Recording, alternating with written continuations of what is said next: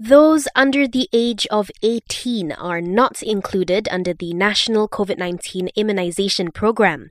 Because of this, Datuk Dr Musa Nordin from the Malaysian Paediatric Association hopes those eligible will take the vaccine in order to protect kids from the coronavirus. 29% of our children are under 18 years old. So we are left with 71% of adults which must all be immunized in order for us to acquire herd immunity. Unfortunately, only 65% of our adult population have shown interest to be immunized, whilst the others are either hesitant or refusing the vaccine.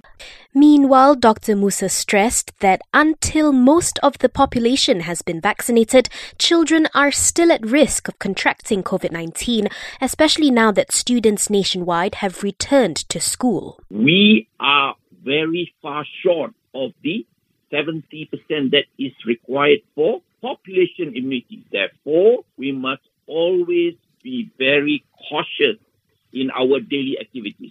It is very important that we ramp up our vaccine rollout widely, speedily, and equitably so that we can protect all our children, whether they are in schools or not attending school.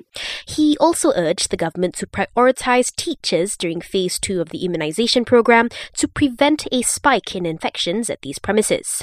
The most likely transmission of the coronavirus are still from the adult teachers. And therefore, in my opinion, the teachers must be among the first in the queue to be immunized, apart from the elderly and the other adults with pre-existing illnesses. On another note, Dr. Musa is concerned that the country could face another wave of infections during the month of Ramadan.